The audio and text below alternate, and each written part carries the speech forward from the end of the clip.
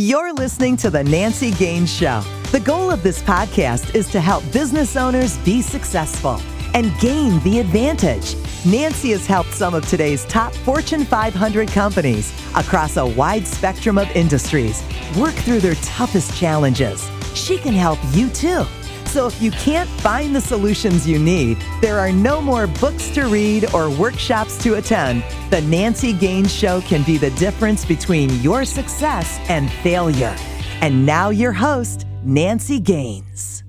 Hi, this is Nancy Gaines, and welcome to the Nancy Gaines Show, where we provide actionable ideas for entrepreneurs to grow their business and be even more productive.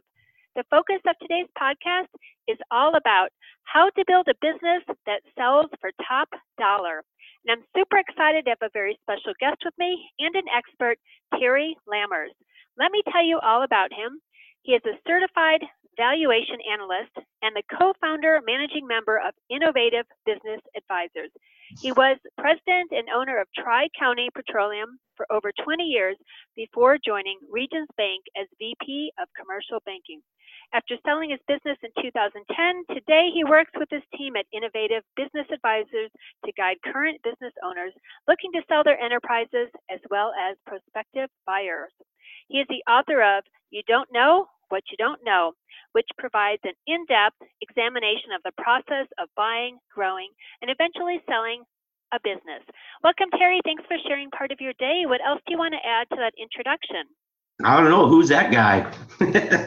Thanks for having me on, Nancy. I really appreciate it. Absolutely. We are in for a treat. I know a lot of people start their businesses, and we think about starting more than ending. So I'm going to ask a lot of questions on actually exiting the business. But before we talk about selling, let's talk about building, because I know a lot of people think they should grow their company organically. You have a strategy of actually growing by acquisition. Can you tell us about that? Absolutely. That was the key to my growth. I executed 11 acquisitions while I owned Tri-County, and it was a fantastic way to grow clients and grow geographically and even expand the number of products and types of things that you're selling. I was in a business that was customers were very loyal, so I could talk to people till they was blue in the face and not get them to be able to switch over and buy from our firm, because fuel is what they call a fungible product. And that means that it's the same, whether you're selling it or I'm selling it, it's the same product. So it's really all about service and somewhat on price. So by buying those other companies, we was able to retain about 95% of the customers through each acquisition. So it was a fantastic way to grow the company. And if you do it right, a lot of these acquisitions were very lucrative as far as, what we paid for the companies. I think it's a great idea. What do you do with those entrepreneurs who are we're stubborn and we're proud and we want it to be our baby? How do you convince those people that have those feelings that acquisitions really work? As far as on the buy side? Yeah, right? We love our own company and we're not sure we want somebody else's stuff. How do you convince them that it really is a good idea? When you start looking at the financial statements and talking to them, and most of the time you are buying a company for the cash flow that it is producing. And I try and do this in my speaking events. I show people, it's like, okay, we're going to say this company's cash flowing $400,000 a year, but you're able to, through merging your two companies together, able to eliminate a couple $100,000 worth of operating expenses that you're not going to have, such as insurance and some things like that. Now, all of a sudden, you're paying for that company for its current cash flow of $400,000, but it's really going to cash flow, say, $600,000 under you. And that's a phenomenal value. And if you're really looking to grow your company, it's really a strategy that should be thought about. Yeah, I totally agree with that. So switching to actually selling now, how can people position their company so they can get top dollar when they're ready to sell it? It's really focusing on, I'd say, cleaning up your company. You want to end strong. In my valuation work, it's sad to see a lot of owners are on what I call a glider path. So they really quit working about 4 years ago, and now they're wanting to sell the company. And as a result, their cash flow has decreased every year for several years. That's just a bad situation to be in. You really want to finish strong. The other things that are really important is have your financial statements and tax return done on time. It is absolutely critical that you have good looking and readable financial statements and that you're getting your tax returns done on time. One of the things I talk about in the book is really building your team of advisors. Who's your financial advisor? Do you have a financial advisor that fits the level of money that you have? Most owners are kind of like I was. I don't think I had $80,000 in investable money before I sold the company, and now all of a sudden you have 7 digits of investable money. Do you have the right financial advisor to guide you through that? Do you have an M&A attorney, that can get you through the process? Do you need a banker? Who is the people that you need on your team to get you through this transition? I like that answer, and I actually like the part where you say people kind of coast the last couple of years of their business, even up to 4 years, and they have to finish strong over the finish line. Because I think that's the problem, is people all of a sudden decide they want to sell and it's not ready. I help a lot of companies get systemized so that they can sell and get top dollar. So great answer on that. What are your thoughts when a company is ready to sell? Do they keep it quiet, or do they tell their employees and the banks and let it be known? That's the ultimate conundrum of running a brokerage business. You're trying to sell something that you don't want nobody to know is for sale.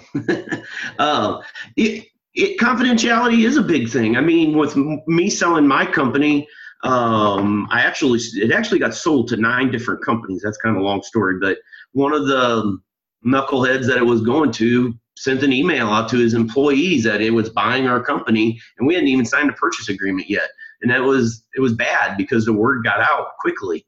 But that being said, there's also some things I didn't do right by not sharing that I was selling my company with certain people. So we talk about building your team. I didn't tell my CPA. I didn't seek out the advice of a financial advisor. And it really is kind of a balancing act of who you tell and who you don't tell and how you go about marketing the company. Why did you choose not to tell your CPA? Well, he was also a customer. We sold a lot of fuel to farm accounts in the St. Louis area here, and he happened to farm about 4,000 acres. So I didn't want him knowing on that end that I was interested in selling the company. But, he's a key person that's on your team that can really help you with your tax liability from the result of the sale and stuff like that. Yeah, you make a really good point about that. A lot of times people's wealth is tied up in their company, and when they sell it, they can get a huge tax hit. What are some tips on how to do that besides talking to your CPA? Well, so let's step back one step from there. You need to have your business valued. No matter where you're at in the life cycle of your business, it's absolutely critical that you have a realistic idea of what your company is worth. I run into far too many people that they come to me the day they want to sell their company, and they think the company is worth, say, $10 million, but it's not worth $10 million. It's worth $5 million. And oh, by the way, that's before you pay your silent partner, Uncle Sam. So, from that perspective, then, know a realistic value of your company, because that's going to answer 2 things for you. 1, are you ready to exit? Can that get you to your financial goal, retirement? Or 2, do we need to grow this thing in order to meet your goal? When you get to the point of selling it, I would tell you that it's not about how much you sell the company for, it's how much you keep net of taxes. So that maybe leads into your question then, or what are some ideas that you can do that? Well, in our business, I always say I'm kind of the quarterback. I may not know all the answers, but I'll get you to the people that do know the answers. So working with your CPA, working with a financial advisor, there's, how's the allocation of the assets going to go? Does it make sense for you to maybe do some deferred compensation, financing part of the deal? There's a lot of different scenarios that can help with your tax situation.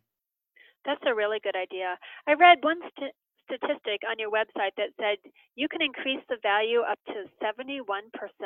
What does that mean? Because that grabbed my attention. That really has to go when growing your company. The more the cash flow you have, the bigger the multiple you're going to get for the company. And, there's the coaching process that we use using the value builder system. There's, cash flow is one thing, and that's probably the main driver for determining the value of your business. But there's other things that could hurt you as far as even making your business sellable. So in the value builder system, one of them they call it the hub and spoke. Are you the hub of your company? Meaning, do all the employees come to you? Do all the customers come to you? Do all the suppliers come to you? Do you have a team of people set up to where you can, that company can operate without you being in there? And that can really be the difference between having a company that's even sellable and or not. That's so true. I bet also you mentioned about having accounts receivable. Are you talking about when people have too much money outstanding and then it doesn't flow through the business? Well, that's another thing that was, really one thing that was a headache for me with buying other companies, because we was in a business, fuel you have to pay for in 10 days. And our average accounts receivable was still like 27 days. So you got a hole there that you got to feed. But think about, your business owners, think about this. If you have a sloppy accounts receivable and you're letting customers pay in 90 days, and I want to buy your company and I won't let customers do that, if I got to rein those customers in, that's really going to, increase the chances that I'm not going to keep those clients. So that's what in the value builder system, we would call that the valuation teeter-totter. So here's something to think about. When you're buying a company, you're actually writing two checks. You're writing one check for the value of the company, and then the other check is for the working capital of that company. So in theory, the larger your working capital requirement, it may put downward pressure on the value of that business. For example, with my company, we had about $3 million in accounts receivable and $1 million in inventory. So whoever bought my company, they was coming to the table with another check for over $4 million to absorb that working capital. Wow. So like you said, 90 days out for receivables. If you were closing, does the buyer write a check to the seller for the outstanding receivables, and then if they never collect, it's his loss? In a typical transaction, in a typical purchase agreement, the buyer would pay, pay the amount for the business. The seller is going to keep their cash, collect their accounts receivable, and the buyer will pay them cost for their inventory that is good. I do see situations where a buyer may purchase the accounts receivable, but typically in those scenarios, they're only buying the receivables that are less than 60 days old, and there's usually a true-up period, 90 or 120 days after the sale. Well, that makes sense too, because I could see the risk. As a buyer, I wouldn't want to pay for that if I'm not going to collect it. Yeah. One advantage of buying the receivables, though, is you're going to get almost instant cash flow then. So say in my situation, my average receivables were 27 days. Well, if you think about that, from the day you take my company over, say it is April 1st. It's funny, I actually sold my company on April 1st. So it was 9 years ago today. Wow. So if you took my company over today, it's going to be 27 days until you get the first check-in theoretically from those sales. Yeah, I can see what you're saying. Wow, that's an interesting point of view I hadn't even considered. So what should people ask a current business owner if they're interested in buying it? Here's what I did a lot is I called it planting a seed. So I would just stop by and see them and introduce myself and say, hey, John, if you're ever interested in working together, let me know. Or if you want to sit down and have a cup of coffee. And a lot of times, the first time you go talk to them, they're going to say, no, I'm not interested. No, thanks for stopping by. Glad to know you, And then maybe you stop by the next year. It's kind of the same conversation. And then you get we'll have to sit down sometime and have a cup of coffee. And then maybe 6 months later, they're calling you and saying, hey, it's time to have that cup of coffee. But, we're all going to exit our businesses one day or another. It's really what's your strategy for doing that? Or do you plan on going out the proverbial boots up method? I love that. That's really good advice too. And I've had other people on here that get businesses ready to sell, but I like your viewpoint. One, that you've already been there April 1st years ago, but also what were some of the lessons learned that if you had to do it again, you definitely would have done something different? Maybe non-competes, maybe more systems. What was it for you, Terry? I really don't have any regrets. And because I had bought 11 other companies, I really knew what I was going through. And it was from the day that we signed the letter of intent, we was done in 6 weeks.